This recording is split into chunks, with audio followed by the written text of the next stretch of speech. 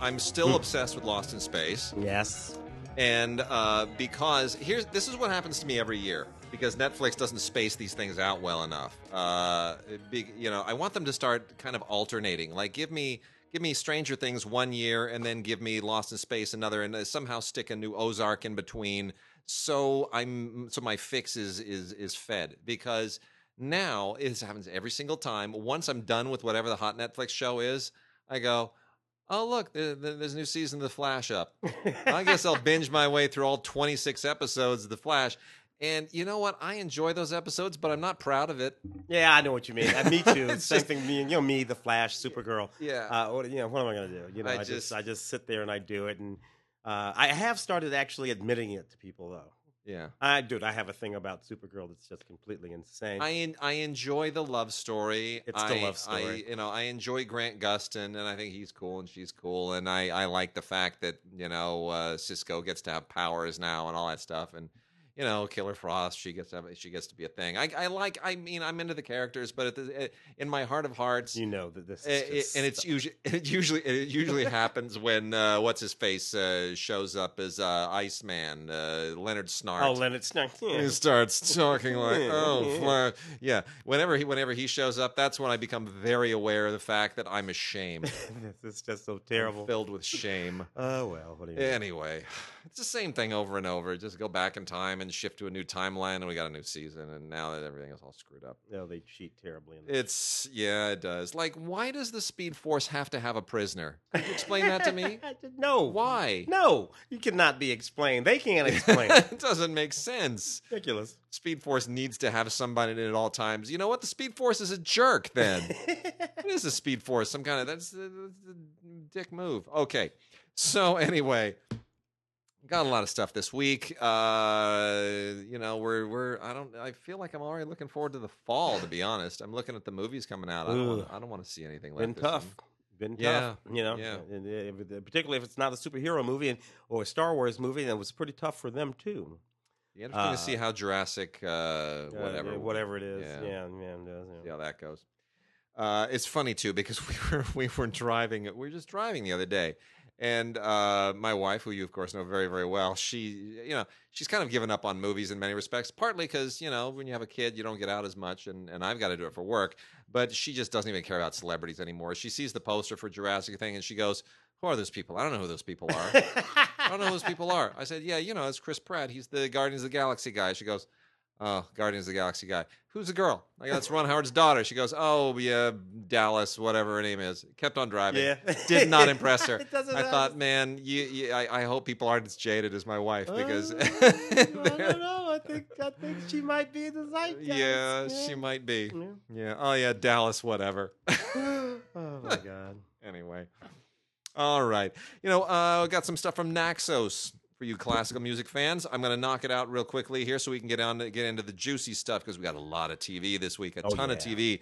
4K, some great classic movie stuff, Twilight Time and Olive and Criterion. We're going to try to get through all of this because it's really, really a good batch this week.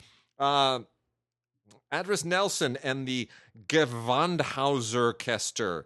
Gewandhausorchester. I'm half German. I just don't understand these words. At a certain point, break it up, make it 2 words.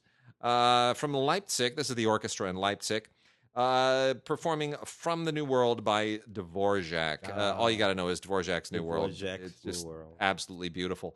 And this includes a lot of other stuff too. This is that's the Symphony Number 9, but they've also got the concert overture from Othello and Rusalska's Polonaise and a lot of other wonderful stuff. So this is a Blu-ray. And a Blu-ray audio, I should point out, Blu-ray audio, and it's wonderful. It sounds fantastic, and for fans, it's a great thing. Here we have a Blu-ray collection from Opus Arte. This is from the Royal Opera House, The Art of Marianela Nunez. Unbelievable. She's one of the great ballerinas of all time, and she's absolutely extraordinary. It is like art in motion, which is the whole point of it. And this includes Don Quixote, Giselle, La Fille Malgarde, and Swan Lake. All of them in one box set. Absolutely tremendous. Just one of the greats of the Royal Ballet. You will not regret this if you're a ballet fan. If you are grooving on Mozart, then Opus Arte has also released a 3 Blu-ray set of Mozart operas: The Marriage of Figaro, Le Nozze di Figaro, Così fan tutte, and Die Entführung aus dem Serail.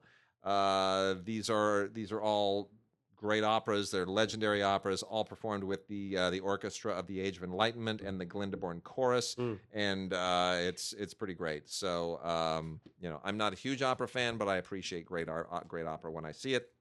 Last 3 titles here is Nijinsky, the Ballet by John Neumeier, and that's I suppose a really great ballet. It's a little bit of a modern ballet. This is on Blu-ray.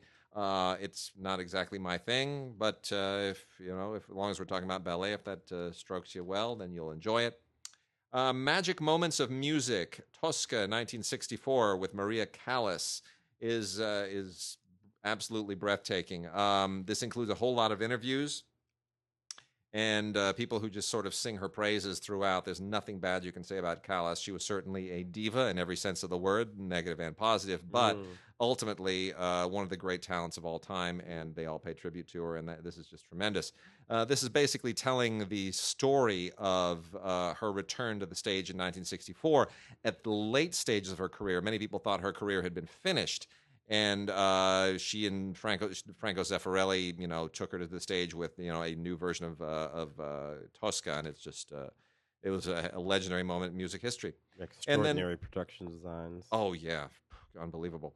And then lastly is Handel's Arminio, which I was not overly familiar with. This was staged by Max Emanuel Chenchik for the Karlsruhe State Theater in Germany. This is from C major, and I was not familiar with this opera, but it is gorgeous music. It's quite impressive, as you would expect from Handel. So that is also on Blu-ray, and a lovely performance. So there it is. We're done with that. Tim, what do we have on the more populist vein this week? We got ourselves a couple of new movies, including The Strangers Pray at Night, unrated. Strangers Pray at Night. Yeah. I've been waiting for that. Yeah, which includes because the G-rated version just didn't do it for me. Hey, look, you got 3 masked people running around with butcher knives and axes. I don't know how you make that movie, and what the hell is the point? Anyways, one of the standard road trip movie. Family is out. They're going to this trailer home. They're going to be visiting. It's deserted. Nobody's there except for 3 masked strangers. Who come after them and come after them hard. Look, this is a pretty intense movie, and a lot of people like it. The director is the guy who directed that movie 47 Meters Down, shark movie back in the day. Yeah, which is actually a pretty little sort of little suspense movie with not much at hand. The guy had a boat in water, and a pretend shark. Yeah. So he did a good job. He does a good job with this business too. Bonus features include that alternate ending that I told you about, as well as the music video, director's cut of the music video, and a look at the inside of the making of the film on Blu-ray and DVD. Strangers Pray at Night, the unrated version. Nice. We've also got ourselves Sherlock Gnomes. Look, man, what is wrong with them? Seriously. What does this have going for it? A lot of neat music from Elton John and Bernie What was the first one? There was the gnome something. The one that came before this, whatever it was. The previous gnome animated movie. It's just these things, and whatever, people like these things. I find them perfectly insane and ludicrous, but nevertheless, folks like them. It does have that Elton John and Bernie Taupin on it. Blu-ray and DVD. Special features include the making of the film, which is kind of a neat thing, as well as music videos that feature Elton. Kind of neat there. I saw this film, The Spinning Man. Guy Pearce, Pierce Brosnan, and Minnie Driver. Ben, there was a time when if you made a movie with that cast, Guy Pearce, Pierce Brosnan, and Minnie Driver, you had yourself a major motion picture. This did get a theatrical release. But, I don't know. You look, man, we're at a point now where that is just sort of like an interesting little indie film. This one is about a guy played by Pierce Brosnan who's a teacher and who may or may not have had an affair with a student. There's a mystery about a young lady who has gone missing. He may or may not be involved in that young lady who's gone missing. He's married to Minnie Driver. Minnie Driver is wondering if in fact your husband might have something to do with this young woman who's missing because he did in fact do something untoward at his previous job, and he has a daughter, and she doesn't know what to believe about her father. And in that way, it's sort of an intense movie. But today this kind of movie is really like a HBO movie. As opposed to like a big theatrically released movie, even with a cast like this. Nevertheless, it's a pretty good movie. I'll give it that. Special features include deleted scenes and a documentary inside the spinning man and a director's commentary, which is interesting. And I'll also give it this. Pierce Brosnan, Guy Pearce, and Minnie Driver are all still excellent, excellent actors. And we've got 4K this week. Couple of new ones, couple of old ones. One of the new ones is Love, Simon, which got a little bit of attention earlier in the year for as long as things get attention anymore. Seriously, I wouldn't have. This is basically a John Hughes film if John Hughes had made a film about a gay teenager coming of age. Yeah, I was on the show for that one, and we talked about it. It was a little bit of a strange talk because it was in this day and age. Yeah. It's a little hard to understand what the problem is. Yeah. Look, Simon, you're looking kind of gay. And, me and Mom and everybody, we're cool. We don't know. But you seem kind of gay. But if you're thinking it's a problem, it's not. Yeah. That's the day and age that we live in. Yet in this movie, everybody's having trouble trying to figure out what the message is. Inventing the drama to some degree. But I think it's perfectly fine. It's from the people. Yeah, the people who did Fault in Our Stars. It's not on the same level as that. But it's got some good performances. Nick Robinson is really good. He's a very good actor and will only continue to get better. And then you've got some, good supporting roles from name people. Movies Anywhere on this as well. So it's, 4K regular Blu-ray and Movies Anywhere. And then we've also got a movie I cannot conceivably recommend in any format. Not in 4K, not in Blu-ray, not on Ultra HD, not on 16 millimeter, not even if get this movie out of your head. Yeah. If there's a thought about this movie in your head, get rid of it. I am, of course, talking about Dirty Grandpa with Robert De Niro and Zac Efron. Clearly, somebody thought, I know, I've got a great idea. So Dirty Santa was Bad Santa was so funny. Let's just do a version of that, except it's not Santa, it's a grandpa, and we'll make it Robert De Niro, and we'll make him even more filthy and sex-obsessed and disgusting. Yeah. Okay, people, let me explain something to you. Bad Santa does not work because it's about a disgusting, lecherous, horrible, irredeemable person. There's a different level to it. Yes. If all you're paying attention to is all the nastiness, you're missing the point of that film entirely. Very, very, very, very, very much. Which they did. This is just a movie about... this movie is actually about a dirty grandpa. It's about a dirty grandpa. It's about what the title is. Zac Efron's a guy who's going to get married, and his grandpa concocts a road trip as a way of busting him out of this ill-advised marriage. And, Robert De Niro's dirty grandpa in this movie, as well-intentioned as they think he is just the most disgusting, vile human being I have ever seen in a movie. Yeah. I kept hoping a serial killer would show up and just off him. Yeah. And I would root for the serial killer. A horrible, horrible movie. There is just nothing good about this. It's absolutely vile in every conceivable way. It's got Ultraviolet on it because it's Lionsgate. They're still with Ultraviolet, not with Movies Anywhere. Hopefully that ends sometime soon. But who cares? You shouldn't have this movie in your head anyway. The two classic movies. Oh, yes, right. The two one is a classic. The other we'll talk about. Forrest Gump on 4K. Thank you. Finally, Paramount. This is, of course, Ultraviolet and iTunes as well. The digital copy on here. Blu-ray and 4K. You know what? Forrest Gump, still one of the great movies of the 90s. This movie is so great, so original. I don't think Robert Zemeckis has ever been better. I don't think Tom Hanks has ever been better. It's just brilliant. It's just absolutely wonderful. I love this movie, and it took me a while to sort of get over it. Now, let me tell you something. I've never told this story to anybody publicly before. So I have a story about Forrest Gump.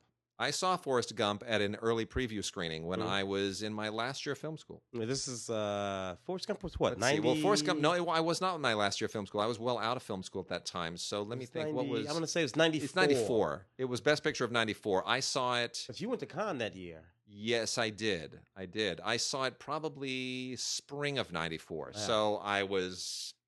How did I get into that screening? I should. All I remember is I shouldn't have been in that screening now because I was actually writing reviews. They didn't want professional reviewers in there, and I somehow finagled my way in. Because when you answer the questionnaire, it says, "Do you work in the media business?" I think I lied and I answered no. So I'm a horrible person. But on top of that, um, I didn't know what to expect. When I was in film school, I had written a script, which was partly inspired by something Peter Guber said one day in his lecture class. I got early to my Peter Guber class, and he was trying to set up something with the projector, and the projectionist wasn't doing what he wanted. And if you know Peter Guber, he's very funny with the New York accent and the whole thing. He said, he's trying to flag the guy down. He goes, could somebody tell that third grade guy up there to get his to pay attention? Look at me, look at me. And I laughed so hard because I thought, that third grade guy, that's funny. And I had a screenwriting class, and I said, I'm going to write a screenplay called The Third Grade Guy. So I did. I wrote a screenplay I remember this movie. third grade guy about a guy he's kind of not quite all there, and he spends far too many years in the third grade. And it is about his life trying to win the girl that he loves. And over the course of that, he winds up in all of these far-flung adventures, including being in Vietnam and all kinds of other stuff, right? Mm-hmm. And I'm watching Forrest Gump several years later at this preview screening, and I'm realizing it's kind of the same sort of thing. Yeah. And it's about a half an hour into the movie, I'm saying to myself, I'm like, oh, please don't let him go to Vietnam. Please, just give me that. And then he goes to Vietnam, and that's when I started to cry. But you know what? I love the movie. Yeah, yeah. My script was not that good. And you knew you had a good idea. True. But I'm glad that I didn't know about the book either. Who knew? Winston Groom. Yeah, I remember that novel. Anyway, wonderful to have this on 4K. Beautifully done. Paramount has spared no expense in making this right, and I don't often say that about certain Paramount 4Ks, but it includes a Wendy Feinerman, the producer. It includes her commentary with Zemeckis, Steve Starkey, and Rick Carter. Everybody, I don't know why Wendy Feinerman gets her own commentary. It's a little weird, but. And then there's a whole bunch of other stuff on the third special features disc, featurettes and stuff on makeup and sound and effects and everything else. Those are both Blu-ray. Those are the two Blu-ray discs. And then, of course, the film itself on the 4K is just phenomenal, absolutely phenomenal. And that includes also the commentary with Starkey, Zemeckis, and Carter and Wendy Feinerman as well. That's all on the 4K. So, in any case, Forrest Gump on 4K is tremendous. Now, we also have a 4K and Blu-ray and digital, also ultraviolet and iTunes, of Terminator Genesis. Yeah, a film that I think I was the only critic that actually enjoyed a little bit. So, yeah, I kind of feel like I enjoy this. I mean, it brings Schwarzenegger back, and it's got its moments. What I liked about it was that it was very meticulous in accounting for moments that had happened in at least the first Terminator and Terminator 2. Yeah. So like the arrival of Kyle. Yes. They staged that arrival. Yes. Exactly as it's staged in 1984. They do. In the original, it's like, I mean, he falls. Jai Courtney playing Kyle. I mean, he falls down and rolls the exact same way. If you go back and look at it, and these moments that he has, and when they have to insinuate these new moments into them, they just walk you right up to the original through the original moment, and then they give you the new moment. And I appreciated that they were paying attention. And watching this made me realize, I was like, oh yeah, Amelia Clarke. Yeah. She was Sarah Connor in this. Like, I didn't know who she was at the time. I was like, oh, that girl. Yeah, from Game of Thrones. Yeah, from Game of Thrones and from Solo. From Solo, yeah. So she's on fire. She's now, well, anyway, and Jason Clarke, of course, playing John Connor. Yeah, so I feel kind of okay about this. I don't like a couple of the places where it goes. I think there's some twists in here at the end that sort of betray the concept and go a little too far. But that said, it's okay. I'm kind of down with it. So, Tim likes it more than I do, but hey, it's part of the Terminator universe, and if you're on board, you're on board. So, Terminator Genesis on 4K, looking good. Well, it's not as bad as that Jonathan Moss style film. Oh my gosh! You know what I'm talking about? Yeah. The mess. Yeah, with the that one was okay. all over with that. But that's the one where Skynet becomes Skynet. Yeah. So you kind of can't. I mean, you gotta have it. You gotta have it. Yeah. Where are we going? We're going to the TV? Let's do TV. Some TV business. Well, first, Mary Higgins Clark. Mary Higgins Clark is one of the most successful mystery writers of our time. Literally sold hundreds of millions of books, written hundreds of novels, many of which have been adapted into, movies, television shows, various different things of that sort. We have here Mary Higgins Clark, 14 film collection based on the best-selling mystery novels of Mary Higgins Clark, the queen of suspense, as she is well known. So these films, many of which you will have seen over the years, two of which are rated R, most of which are rated PG-13. Interesting thing about many of these is that they go back a ways, so you can go all the way back to Where Are the Children, 1985, which starred Jill Clayburgh, Max Gale from Barney Miller, of course, and Bernard Hughes. On the other hand, you can pop yourself over to about, let's look at 2002, He Sees You When You're Sleeping, which had Erica Eleniak in it, who used to be on Baywatch, if you remember her. Oh, yeah. And the reason why you remember her. Yeah. We haven't met before, Nicolette Sheridan. And as you bounce your way through these, you will see Allison Eastwood and Bo Swinson. You will see Andrew Jackson. You will see Natasha Kinski. You will see all kinds of names, Leslie Ann Down, Cynthia Gibb, that come at you from the past, and some modern names from the more recent adaptations of some of her films. So, 14 films from the brilliant novelist Mary Higgins Clark, almost all suspense thrillers of one sort or another, in this 14-film Mary Higgins Clark film collection. And we also have from Acorn TV, Menace and Murder, a Linda LaPlante collection. Now, Linda LaPlante, of course, is the genius who gave us Prime Suspect. And this is an anthology of 3 different shows, all based on her writings. And they're all really good. This is great British mystery writing. It just is. A 7-episode series, Supply and Demand, starring Eamon Walker from Chicago Fire. Is an undercover cop who's trying to, track down the worst people that you can possibly find. Very, very good. Then you've got Killer Net, which is a kind of a cyber mystery thing about this student who's how do I even describe this without giving it away? Something happens in his cyber world and something happens in his real world, and they wind up being connected. And it's got some really rough edges to it. Paul Bettany is in this as well. Yeah.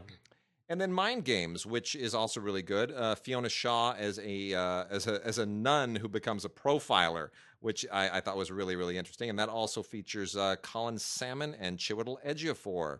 So a lot of great talent in this. Some really, really good writing, and it is called Menace and Murder, a Linda LaPlante collection from Acorn TV.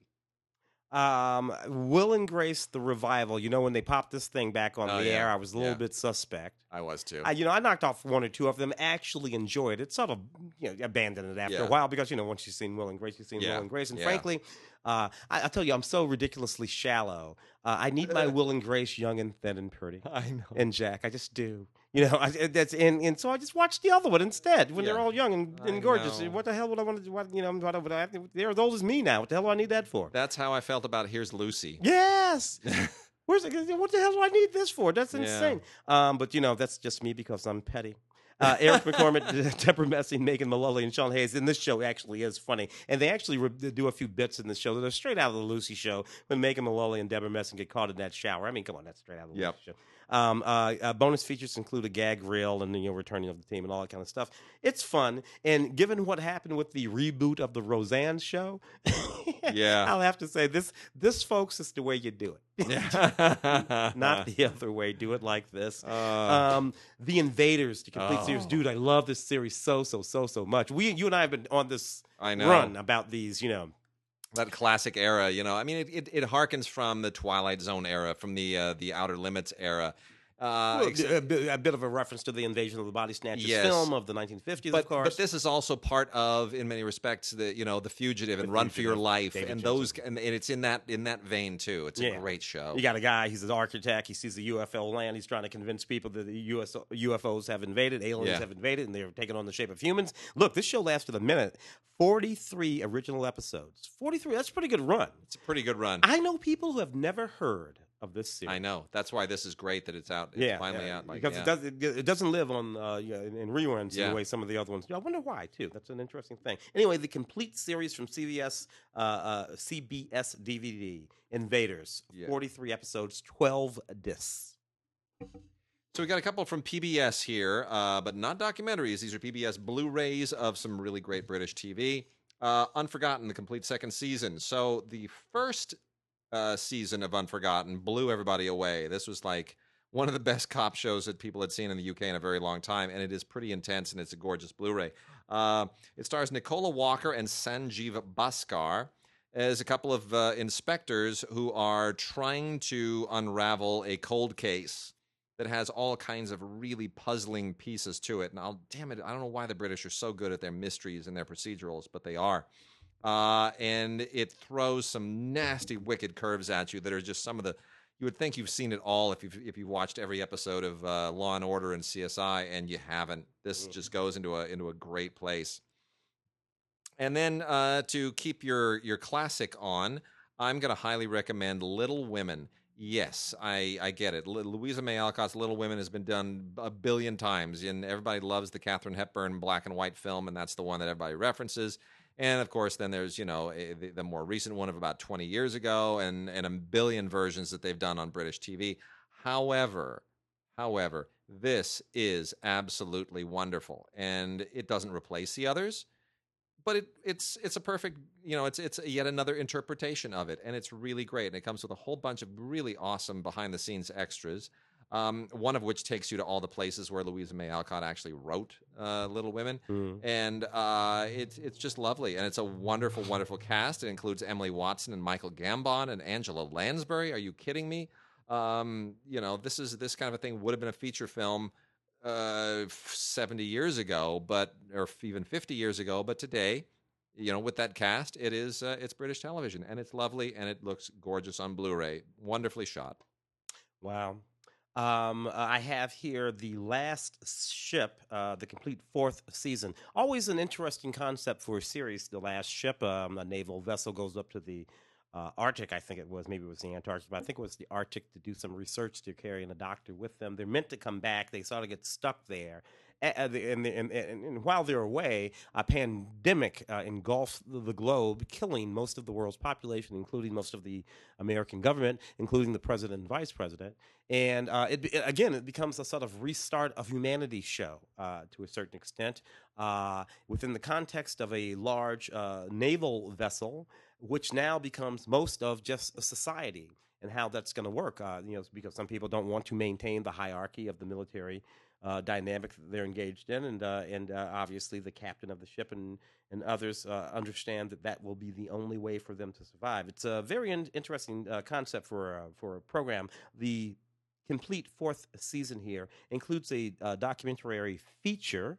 Orange is the New Black season 5. Stand up. Hey, look, what can we say about Orange is the New Black? There it is, right?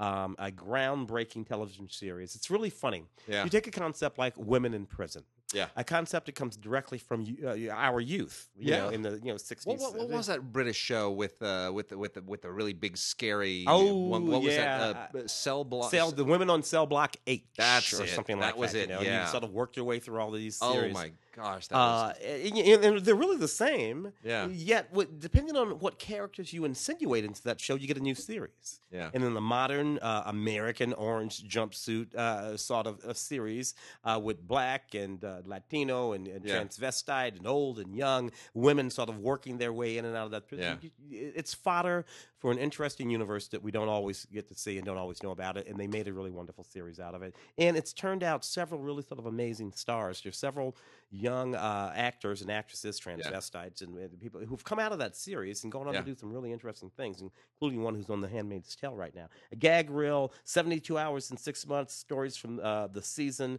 and commentary tracks on season 5. Orange is the New Black. So some kind of classic period stuff here for people that want to get into their suits of armor and their corsets. We have Maximilian and Marie de Bourgogne from Kino Lorber. This is a miniseries on Blu-ray, a 6-part miniseries, and this basically tells this is about intrigue during the Habsburgs. Now, the Habsburgs, nobody remembers the Habsburgs anymore. Everybody remembers, artists. Nobody remembers empires and politicians from the past. But this is a really interesting 15th century tale of court intrigue and political machinations, beautifully recreated in the medieval period. Is just, it used to be that you couldn't do period on television in miniseries. It was too expensive. Too expensive, yeah. But now, unless you were in Europe. But for some reason now, even though there are more outlets and there's more product, people create their recreation of period. Rome and it's great. It's the whole thing now. So this is all really, just wonderful struggle for power, kind of in that vein of Elizabeth. If you remember Kate Blanchett and Elizabeth, it's a bit of a similar thing, except it's a little more moving parts to it. It's who's going to succeed whom, and Mary is the one who technically should assume the crown, and they want a man to assume the crown, and the Austrians could be just as diabolical as the French or the Germans or the British or anybody else, but we just don't hear about them as much. So this is the Habsburg Empire. I mean, that's a family. The Habsburgs was a gigantic family, not unlike the Medici or any other great family. Rothschilds or all that. Yeah.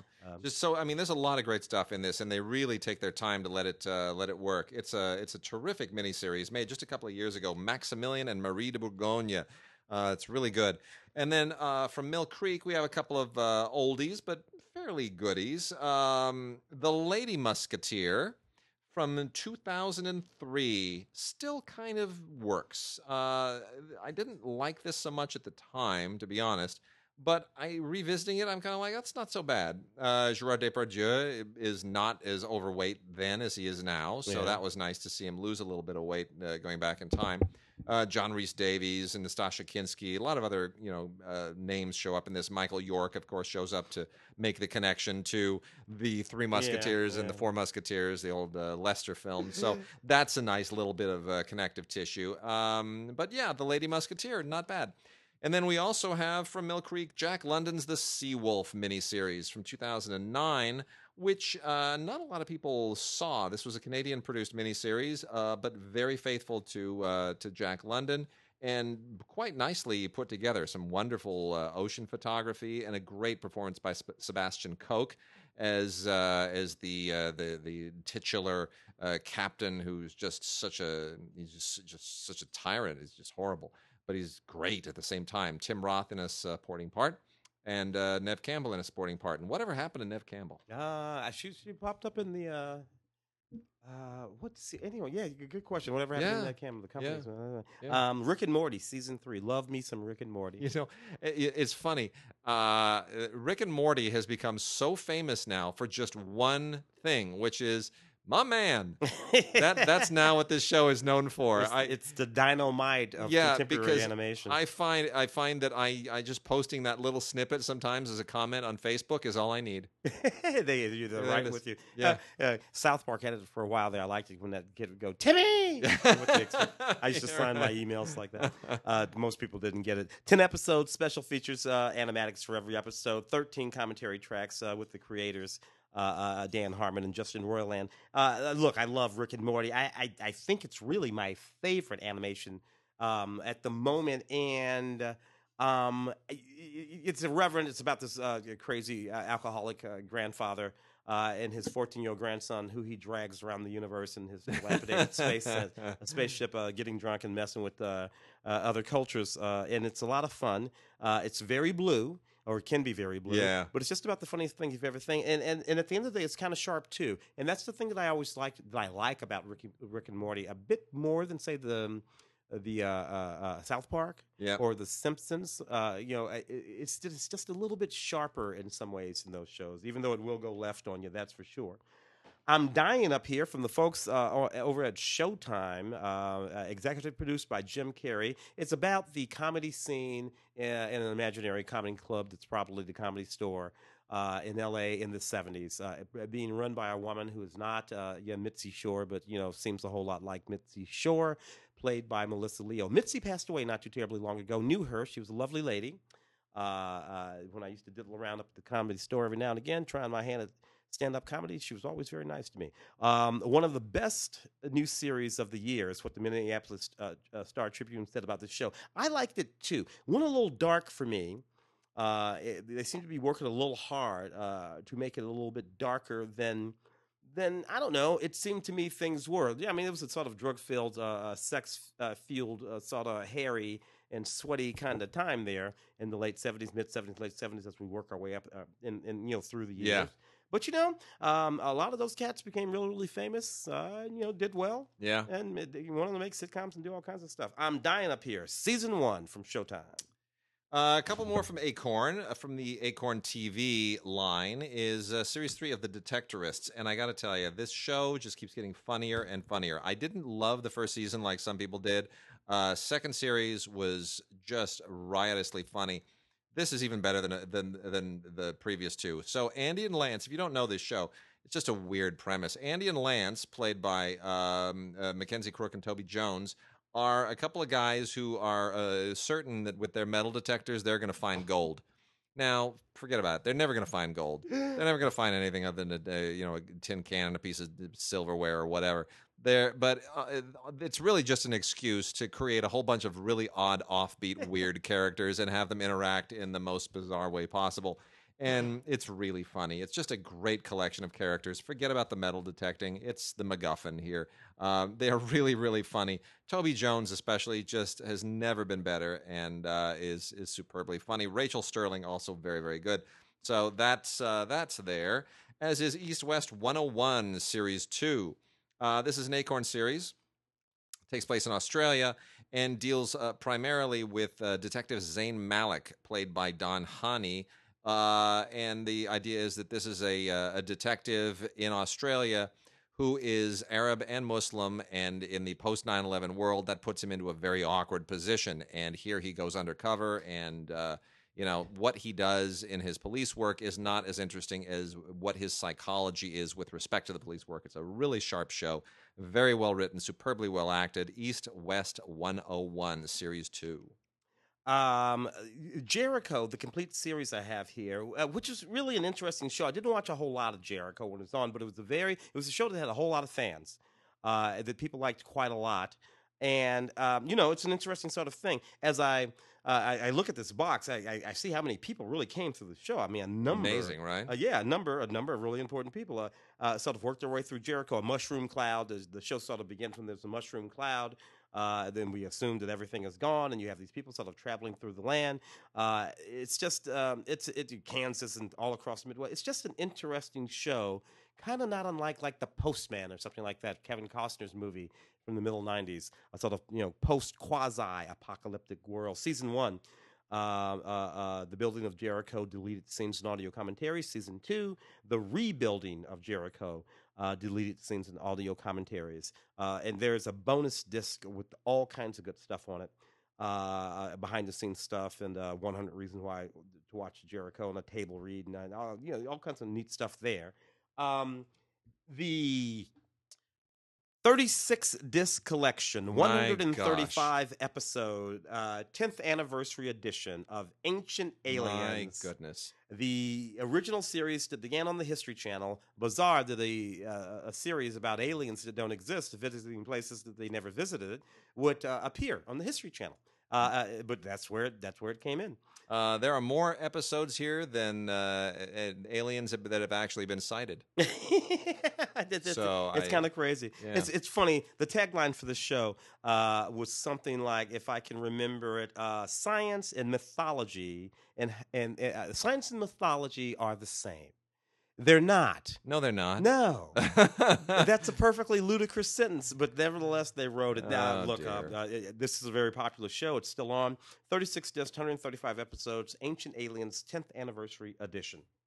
So the question is, when you saw Hugh Jackman playing P.T. Barnum, did you wonder, I wonder if he is going to be as good as Burt Lancaster was in the television movie Barnum from 1986? And the answer is, I don't know. All I know is this was a terrible movie. But it's out again. So was the other one. And so is the other one. They're all terrible. P.T. Barnum was a jerk, and there's no way to tell his story in an entertaining way, really. But anyway, they did a TV version in 1986 with Burt Lancaster and the wonderful Hanna Scheigele from many, many fantastic German films, mostly by Rainer Fassbinder. But anyway, this was directed by Lee Phillips, who's done tons and tons of television back in 1986, and it's it is what it is. It's got flashbacks that make no sense, and it is don't see it. Wow. And then we also have Gunsmoke. Oh yeah. The 13th season, volume 1 and 2. So here's the thing. Gunsmoke ran for what, 25, 26 years? Oh, yes. We are now halfway through this after 10 years of releasing DVDs. You know what, Paramount? You should have just bit the bullet and said, here is every episode of Gunsmoke ever in one giant box set. Just, mortgage something or go onto a payment plan. But stop releasing each individual season in 2 volumes. This will take until I'm a senior citizen before this is finally out. No one cares anymore. Everyone who has nostalgic affection for this show is now suffering from gout. Yeah. I forget it. By the 13th season, I got to be honest, I don't know why this show it's kind of run its course. 1955 to 1975. 20 years. About 13 or 14 in there, I spent at the knee of my mother watching Gunsmoke. Yeah. A little chunk there in the middle. Once it gets into the 70s, it kind of loses steam. Yeah. Well, because everybody's like, It just loses its steam. You can't buy that James Arnaz can slap leather with some 20-year-old. No. Oh, because you're 67. You have arthritis. Cut it out. Yeah. Well, still a few guest spots in here that are fun to see. But otherwise, it's running on fumes. And Kitty gets a little long in the tooth there Yeah. to be running that whole house. Avatar: The Last Airbender complete series, which is an animated series that has nothing whatsoever to do with James Cameron's Avatars. But everything to do with the live-action M. Night Shyamalan film, Last Airbender. Yeah, unfortunately. Unfortunate indeed. But this is a pretty neat series that a whole lot of folks actually like quite a lot. This has all kinds of special features with it, including the making of Avatar, a featurette, an uncut animatic, that's about the design of the series, and original uncut animatics from various different episodes here, audio commentary, and much more. Avatar: The Last Airbender, the complete animated series, and by the way, first time on Blu-ray. Nice. Yes. Trading Places. Can I do a couple of these, man? By all means, Do a kick couple of in. these Eddie Murphy movies. Yeah. 35th anniversary. 35th anniversary. Yeah. Of Dan Aykroyd. Don't say that again because I'll be really upset. Of Dan Aykroyd and Eddie Murphy's Trading Places. This is funny because this is when Dan Aykroyd was above the title and got the first lead over Eddie Murphy. Isn't that crazy? Yeah, there it was. Dan Aykroyd, he was a movie star first, but what are you going to do? A couple of Saturday Night Live boys with Jamie Lee Curtis just doing some of the sexiest stuff that any human being has ever done in a movie. And thank God and God bless you, and you made my childhood. Jamie Lee, you're the bomb, you still are. John Landis directed this movie, and he also had his hand in Coming to America, another Blu-ray release. Eddie Murphy's Coming to America 30th, believe it or not, 30th anniversary edition. Let me tell you something. Coming to America is still one of the funniest movies I've ever seen. Great. This is when Eddie Murphy first started doing his like multiple character thing. Yeah. And he just absolutely destroys all of these iconic characters. Every single one. When he plays the old Jewish guy, oh my I God. swear, I can't stand it. It's with that so little funny. hat and the glasses and the mustache, and he gets it right. Oh, he does it so beautifully. Special features all over the place here, including several little videos and photo galleries. And so Coming to America and Trading Places, Eddie Murphy's best work. Trading Places, really, really good. Still really good. So we got a bunch from Kino. Some really interesting stuff from Kino here. And all classics, all worth checking out. The 3 that are part of just the regular Kino classics line. Paul Verhoeven's Spetters is the first one from 1980, which is one of the films that really kind of put Paul Verhoeven on the map. Yeah. There were a number American career. Yeah, I mean, there's Soldier of Orange, and there's some other things that made people notice him. But Spetters, really, this is a new 4K restoration. It's on Blu-ray. All of these are on Blu-ray, and it's this is hyper stylized. And it's just cool. I mean, it's a very different kind of a coming of age drama from anything else during that period. And there were a lot of coming of age period movies in that period. But it's about just these 3 guys in Rotterdam, and just kind of trying to just cope, and motorcycle racing and a lot of other interesting sidebars to their lives and the way they interact, and it's really really good. So this is what really kind of pushed him into the international realm, and got him all of his English language work. So Spetters is really really worth checking out. Jack the Giant Killer from 1962, less worth checking out. It dates pretty poorly. This was this is one of those fantasy family films from the period that just doesn't kind of hold up anymore. But it has a certain kind of nostalgic glint to it. There are two cuts on here. There's the original cut and then a re-envisioned musical version, neither of which really is better than the other, to be honest. There's an audio commentary by film historian Tim Lucas on the original cut. It's kitsch, is basically is what it is. But if you like kitsch, and if you like some of the people who are in it, Judy Meredith is particularly good. Thatcher, who plays the sorcerer Pendragon, is particularly good. Then you'll probably enjoy it. But it really it's strictly for nostalgia buffs. And then the other regular one from the Kino Classics line is Sergio Leone's A Fistful of Dollars, part of the trilogy. This also has been 4K restored. There are some parts of it that I think they could have done a better job with, to be honest, but it's loaded up with extras, and that's the real reason to watch this. The outtakes, and there's a restored opening, the restored UA logo that hasn't been there for years, and tons and tons and tons of featurettes, everything you've ever wanted to know about the making of the film. There are audio commentaries. There's one with Tim Lucas. There's one with Christopher Frayling. There's an interview with Marianne Koch, who's an actor in the film. It's it's a fistful of dollars. How do you quibble with that? Yeah, baby. And then the last two Kinos is the Kino Classics release of Luther. Now, this warrants a little bit of explanation. The American Film Theater was this initiative that Eli Landau did. And Eli Landau was a producer who wanted to do a bunch of movies based on classic stage productions. And he did them over a number of years. And it's the American Film Theater collection. And they all came out previously on DVD in two giant box sets.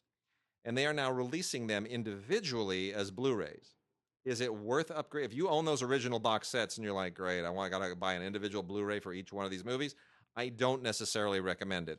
The movies are still stage productions. They are barely made into movies. They still feel very much like filmed plays, but that's the point. Unless you really feel like you've got to get that extra resolution out of this. If you have an up-converting DVD player, you're going to be perfectly fine. This is, of course, the story of Martin Luther, starring Stacy Keach and Judi Dench, based on the John Osborne play. I studied Luther in college. I know a good deal about this. It is a very accurate and very faithful play, but again, it's not terribly cinematic. So, made in 1974, worth checking out. But if you already have it on DVD, I can't really recommend the Blu-ray as an upgrade. And then the last Kino title here is the amazing documentary Bombshell, the Hedy Lamarr story. If you're listening to this podcast and in any way streaming on your home network, tip your hat to Hedy Lamarr, because there would be no Wi-Fi without Hedy Lamarr. Yep, She was not just a great actress. She was an inventor. Yep. And one of the most beautiful women ever in movies on top of that. This is a great documentary. Unbelievable documentary, all about an incredible life. One of the most amazing women who's ever lived. And truly one of the most beautiful women ever to act in movies, but she was also brilliant. And this is just such a beautiful tribute. It almost brings me to tears. This is from Zeitgeist and released by Kino Lorber. And, just God bless her. She was amazing. Absolutely amazing. That all certainly went far too long unrecognized. Yep. Far too long unrecognized. Yep. The Disney anniversary edition, the Walt Disney Signature Collection for Peter Pan. Yep. Blu-ray multi-screen situation, Blu-ray DVD digital code. You can watch it anywhere. What can I say? It's Peter Pan. I know. The great Hans Conried as the voice of Captain Hook. That's what I think about most when I think about this particular Peter Pan. And here's the thing: that's the ride that you always have to wait on the longest at Disneyland. Yeah. It's just that ride is always so long because you can only get 2, maybe 3 people in each one of those freaking boats that fly through Neverland. Yeah. But here's the other thing about Peter Pan: if anybody who works at Disneyland, who has any kind of sway at Disneyland, is listening, Let me tell you something. When those damn boats come around, that's a wonderful ride. It's a wonderful ride. Yeah. You launch, and they're the kids, and wonderful. Oh, hey, there we are. There's a volcano in Neverland. It's over. It's wonderful. And then you come around that bend at the end of that ride, and you hit the side of the track when you land so hard. I slip a disc every time. Yeah. Could somebody put some styrofoam up there? Put up a bumper. Just put a bumper up there. That ride hits so hard at the end, I cringe now. It is in this day and age. Find some technology, fix that. Yeah, absolutely. Damn it. This has all kinds of bonus extras on it. What can I say? It's Peter Pan. Just get it because you should have it. Because you should have it. Because you should have it.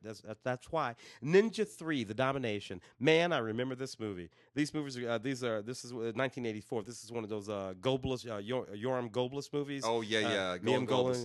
Golan. They would make all these ninja movies. The canon movies. The canon movies. And With like Lucinda Dickey. Yeah, Lucinda Dickey. And this one, she's like this this aerobics instructor who gets infiltrated by like the spirit of like a angry ninja, and she goes around killing all that ninja's enemies. Of course she does. And her boyfriend is like, naturally, what are you up to, hon?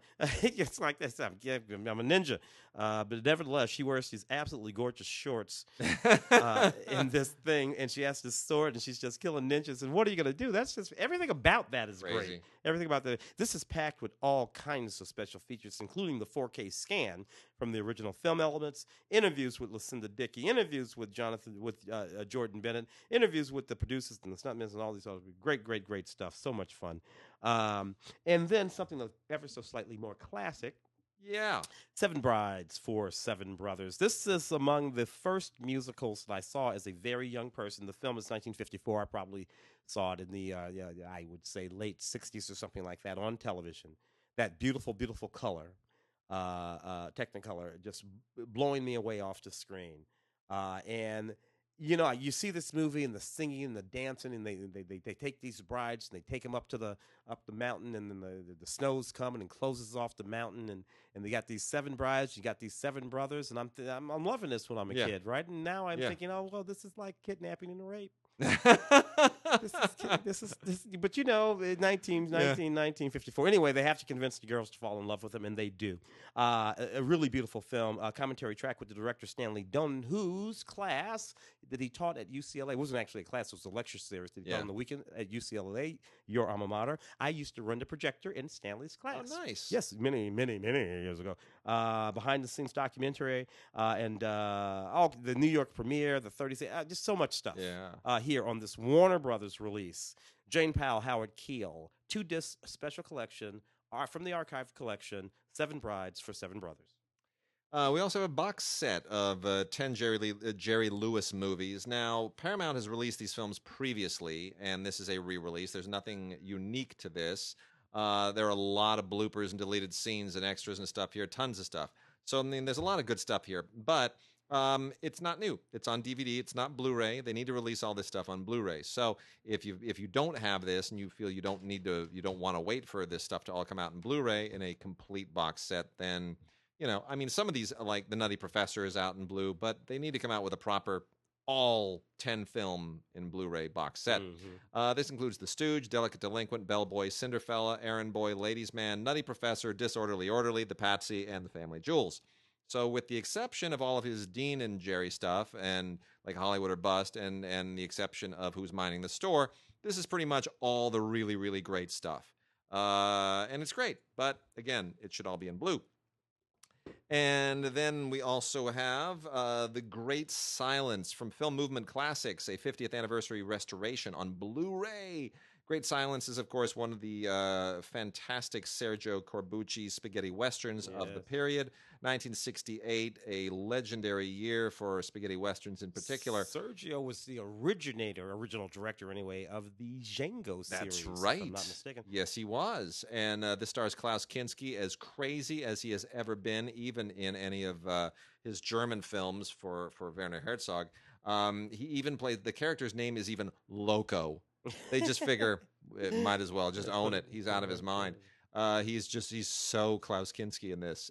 Great score from Ennio Morricone, beautiful restoration, fantastic Blu-ray transfer, and tons of great features. Wonderful snow photography, by the way, too.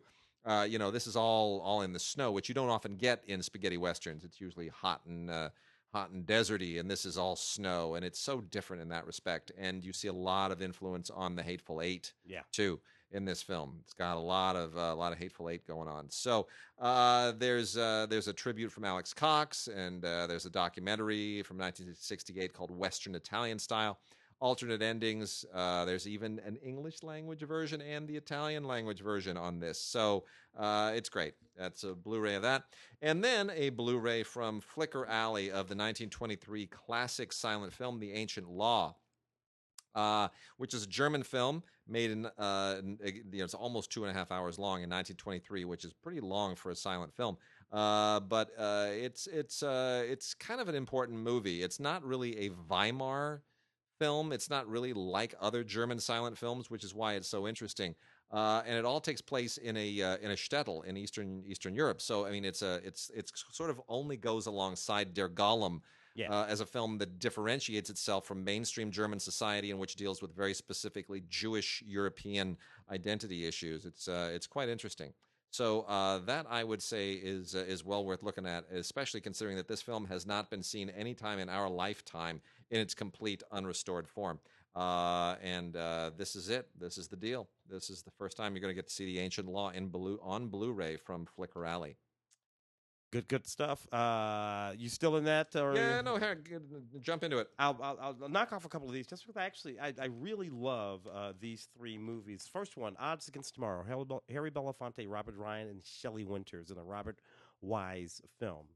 Aside from the fact that Harry Belafonte is a very young man in this film noir, a very young black man in this film noir, and Ed Begley Sr. also in the film, it's a film that he was a producer on.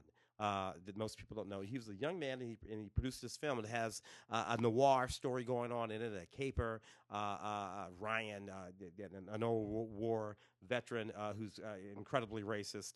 Ed Begley Sr. puts together a heist, and it involves the young Harry Belafonte and Ryan and Harry Belafonte. They're just at each other in this film like you would not believe from beginning to end. And it really leads up to an actual explosion. Shelley Winters also in the movie. This from 1959 doesn't have a whole lot of special features on it, which disappoints me a bit. But nevertheless, I will appreciate it. Blu-ray, Odds Against Tomorrow, directed by the great Robert Wise. Norman Lear didn't make a whole bunch of movies, but this 1971 film, it's really fantastic. Cold Turkey. Oh, that's a great movie. Great movie. That's a great movie. Dick Van Dyke, Bob Newhart, and Tom Poston, who, of course, would go on to work with Bob Newhart years later. Very, very funny film. It's about a tobacco company that offers to pay any town, any small town in America, $25 million if the entire town can quit smoking for 30 days. And Dick Van Dyke plays a reverend in the town, and they send a guy out there to try to undermine what's going on, and it's just the funniest thing. Think about that, 1971, Amazing. a movie about smoking at all. Yeah. I mean, think about thank you for not smoking, things like that. So a really, really neat concept. Norman Lear film. 1971. Check it out if you haven't seen it, and you probably haven't. And of course, Bucket of Blood. Bucket of Blood. This is a DVD. It's not a Blu-ray. Yeah. We need this movie on Blu-ray. This has been on. Yeah. Look, this is maybe the best looking DVD, thanks to Olive. Olive did a good job, but we need a Blu-ray. We need a Blu-ray of the film. Roger Corman's Cult Clash. You think it's because it's in black and white? Because it's in black and white. No, it's more resolution, but all you got to do is up the contrast. Because this was sort of central when we and Ray made Schlock, and we interviewed Dick Miller. You were there that day, right? You were running audio, I think. Yeah. And it's funny. Dick Miller he's a great guy, and he's in all the Corman films from that period. But damn it, I want him on Blu-ray. Yeah, Sam Arkoff and all the guys. So all of that on DVD. And we also have a bunch of Twilight Time movies, which are all really, really terrific. The Twilight Time releases include, and this is nice. Twilight Time isn't just doing all the Woody Allen stuff. They're not just doing the Woody Allen catalog. They are doing the Mazursky catalog. And let me just say, fantastic. Next Stop Greenwich Village is a fantastic movie. Next Stop Greenwich Village is one of Paul Mazursky's very, very best. It's from 1976, right before he made An Unmarried Woman. And it's so many wonderful, wonderful performances in this thing. I truly love this movie. It just captures a moment in time, a place in time, a particular sensibility in New York. Wonderful performances here. Lois Smith and Christopher Walken, and it's a great cast. Ellen Green is so good in this too. It's just a wonderful, wonderful movie. Didn't we give Paul an award at Yeah, a Career couple of Achievement Award. Yeah, I was there that Yeah, year. Ray and I nominated him. That's right. Yeah, Yeah, yeah, it was great. he was great. D.W. Griffith's The Birth of a Nation. This is probably the third or fourth release on DVD or Blu-ray. There are better transfers available on Blu-ray than this one, but this one is still quite good. This is the 2015 Photoplay restoration, overseen by Patrick Stanbury, which is very, very good. Again, I won't say it's the best. There are others, but it's still very, very good. If you don't own the film, you're not going to go wrong by getting this one. It has its own extras on a second disc, outtakes and camera tests, and all kinds of other behind-the-scenes things. Birth of a Nation score recording sessions by John Lanchberry. D.W. Griffith on the Lux Radio Theater with Cecil B. DeMille. Birth of a Nation is an essential film because it is so crucial from a historical standpoint, from an artistic standpoint, and yet thematically it is deeply offensive. It is vile in every respect because it's predicated on it not only sort of, it's the film that basically reignited the Ku Klux Klan. Yeah, based on the book The Klansman. President Wilson at the time screened that film at the White House. At the same time that he was resegregating the civil service. The civil service, and which would eventually lead to Jim Crow and all of that. And he said that it hurt his heart. It was all just too true. Yeah. The thing about Birth of a Nation is very controversial in that way. What's necessary when you talk about Birth of a Nation is to talk about it completely and not simply talk about it as a cinematic achievement by D.W. Griffith. That's all true. You're supposed to struggle with it. Yeah. But you have to talk about it completely. You have to talk about it. And then after you talk about Birth of a Nation, you have to talk about intolerance, but it's not here today, so we'll talk about it later. Birth of a Nation, it's important to look at it and go, I understand it was the first feature-length film. It's the first film that did this, that, and the other thing, and it's almost insufferable to watch today, despite all of that. But at the same time, you can't abide what it does and what the message is, and you're supposed to struggle with that because that's the point of art. Content makes a difference, and that's what art is doing. That art had an impact on America anyway for the next until now. Black Klansman won what, the Audience Award at Cannes? Yeah. At Spike's Audience Award, and it directly connects back to Birth of a Nation. And there is something poetic about the fact that Griffith was one of the founders of United Artists, and United Artists went on to be the studio behind the Rocky films, from which we got Creed. Yeah. So, the connections are amazing. The connections are amazing. Geronimo, an American legend, just straight up biopic about Geronimo, starring Wes Studi, who of course was in Hostiles last year and awesome. This is a perfectly fine film. It's Walter Hill doing kind of mid-level Walter Hill. Really beautifully photographed, I have to say. Full disclosure, the cinematographer, Lloyd Ahern, is a very good friend. So I think he does amazing work here. Written with John Milius. Walter Hill co-wrote it, but he doesn't take a credit. It's Larry Gross and John Milius who get the writing credit. So it's got that macho Milius thing going. Yeah. Perfectly fine. There's nothing wrong with it. It's just it is what it is. Wes Studi still has the same face. It's amazing, right? Just grayer hair. Amazing and weird. And Hilda Crane from 1956 is a great drama in the Peyton Place vein.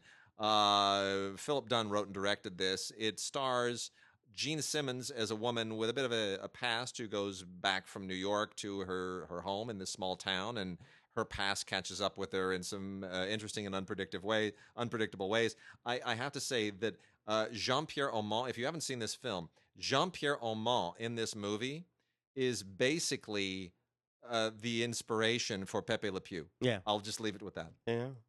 I got a few really interesting classics over here from the Criterion folks, the good folks at Criterion, including Midnight Cowboy, John Schlesinger's 1969, at the time, I believe, rated X at the time, drama about Rizzo, Dustin Hoffman, of course, and Joe Buck, a itinerant pimp from the South. This movie was just astounding. Dustin Hoffman, we talk about The Graduate being the movie that makes Dustin Hoffman's career, but I think this is the movie that sort of solidified him as a person who could act. Yep. In that sort of dynamic. A beautiful movie. This has just about everything on it you could imagine. Blu-ray, special features, 4K digital restoration, of course, approved by the cinematographer. Just so much audio commentaries with everyone from Schlesinger to the producer Jerome Hellman, video essays, commentary tracks with photographer Michael Childers, on and on and on and on and on. Really, really great stuff. So from Criterion, doing what they do best, special Blu-ray edition of Midnight Cowboy. Fantastic. Robert Bresson. This profound masterpiece. I'll let you do that one, Wade. Yeah. Hazar Balthazar. This is a Bresson film from 1966. Bresson, just who literally wrote the book on filmmaking. Yeah. Like actually. Yeah. And this is from a 4K digital restoration. Bresson made very religious films because he was a devout Catholic. So there's always a strain of that kind of very Catholic humanism running through his films, but this is one of his strongest films. It's maybe the one that's the most popular, I would almost say.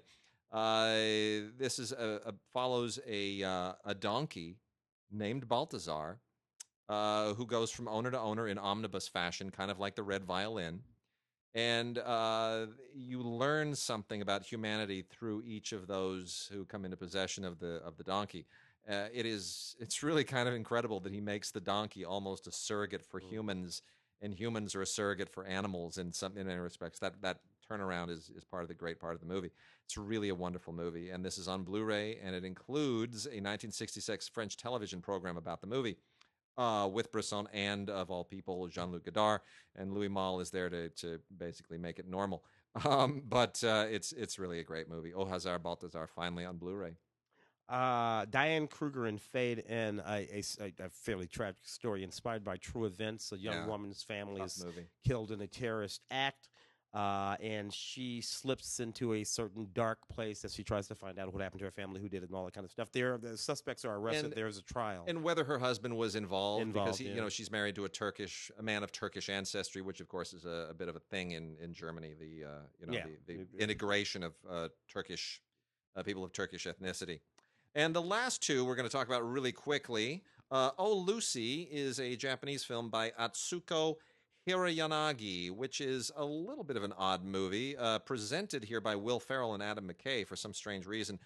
Josh Hartnett's the only American presence in this. This is about a woman, an older woman who played by Shinobu Terajima, who winds up falling in love with her much, much younger English language teacher in Japan, and then kind of following him to the United States, and there are other family entanglements, her sister, and all this other stuff. It's a well-intentioned film. It's just a little bit odd and doesn't really kind of go anywhere that you don't sort of see coming a mile away. But good acting, especially from Josh Hartnett, who seems to have kind of fallen off the radar entirely. And the last one is The Two of Us, a new 4K restoration of this amazing movie on its 50th anniversary. This is Claude Berry's directing debut, based on his childhood during World War II, when he was sent to the countryside, and the people he met, and the crusty, crunchy, lovable, bigoted characters that don't know that he's Jewish. And there's a real sweetness to this film. It's just an amazing directing debut. And it won the National Board of Review, and it won the Berlin Film Festival in 1967 when it was made. On its 50th anniversary, it is astonishing. And the best thing about this, Tim, I want you to read the first thing of the extras. The extras are amazing on this. This features of the extras right here. Feature-length audio comment, this part, by a guy we know, Wade Major. Thank you. Excellent work, sir. This was a solo audio commentary. I couldn't read my own name. I love that they put the entire thing on this box. Film critic with NPR affiliate KPCC. I mean, they're cranking it out there. Yes. Excellent. So this was a really fun commentary to do. I had to do it solo, which meant I couldn't lean on anybody else. You and I have done commentaries together. Sure. And it's great when you bounce, but when you're by yourself, you got to fill all the space, and there's no conversation, and I had to knock it out. So hopefully, those of you who listen to it, let me know what you think. Email us at gods@digigods.com or gods@cinegods.com. That's the Blu-ray from Cohen Film Collection of The Two of Us, 4K restoration on the 50th anniversary. And if you have any other questions, any other concerns, email us, gods@digigods.com or gods@cinegods.com, and go and check out the Facebook page, Cinegods, and, visit the cinegods.com site. We're going to continue to put some work into that in the coming weeks, too. That's been just kind of a portal lately, but we've got some great ideas for it and some stories and fun things that are going to happen. So, with that, we will see you guys next week. For this week, we will see you guys next week.